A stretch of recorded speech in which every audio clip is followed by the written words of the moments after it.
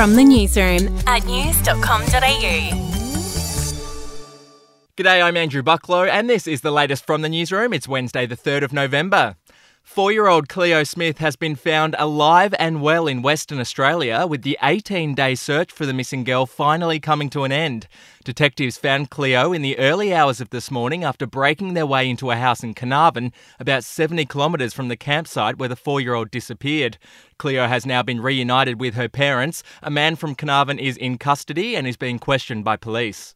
Prime Minister Scott Morrison has met with Prince Charles at the COP26 Climate Change Summit. Just a few weeks ago, Charles criticised the PM before he'd committed to attending the historic conference. Now we've committed to net zero by 2050. Australia's done that here at COP26, doubled our climate finance commitments, and we're working very close with our Pacific family, with Prime Minister Bainimarama and the whole team, so which I know you have a great affection for the Pacific. COP26 is already delivering results. 90 countries have agreed to slash emissions of methane by 30% by 2030. Australia did not sign up to the agreement though, neither did China, Russia or India. To Victoria now, primary schools have urged parents not to let their kids watch Netflix show Squid Game. Students have allegedly been copying some of the games from the series and playing them at school.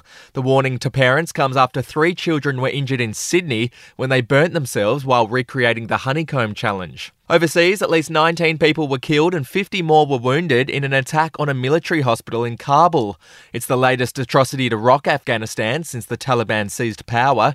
There was no immediate claim of responsibility for the gun and bomb assault, but a Taliban spokesman blamed the group's hardline rivals, the Islamic State. We'll be back in just a moment.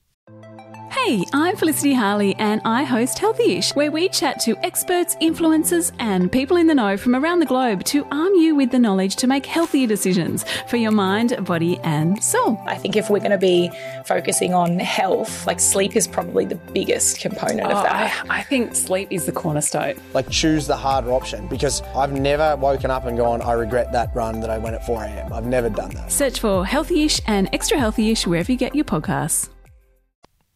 To showbiz, Kristen Stewart has announced that she's engaged to her girlfriend, Dylan Meyer. The Twilight actress made the announcement on The Howard Stern Show. We're marrying. We're totally going to do it. I wanted to be proposed to.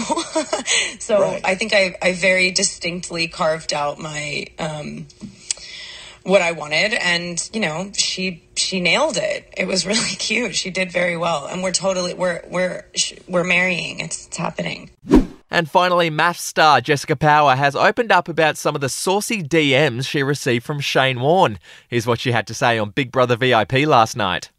Very X-rated. What was I don't it? think I can't. Tell us, you've got it. Something to do with being naked and facing a wall and on knees and stuff. A bit graphic, a bit X-rated. I didn't like that.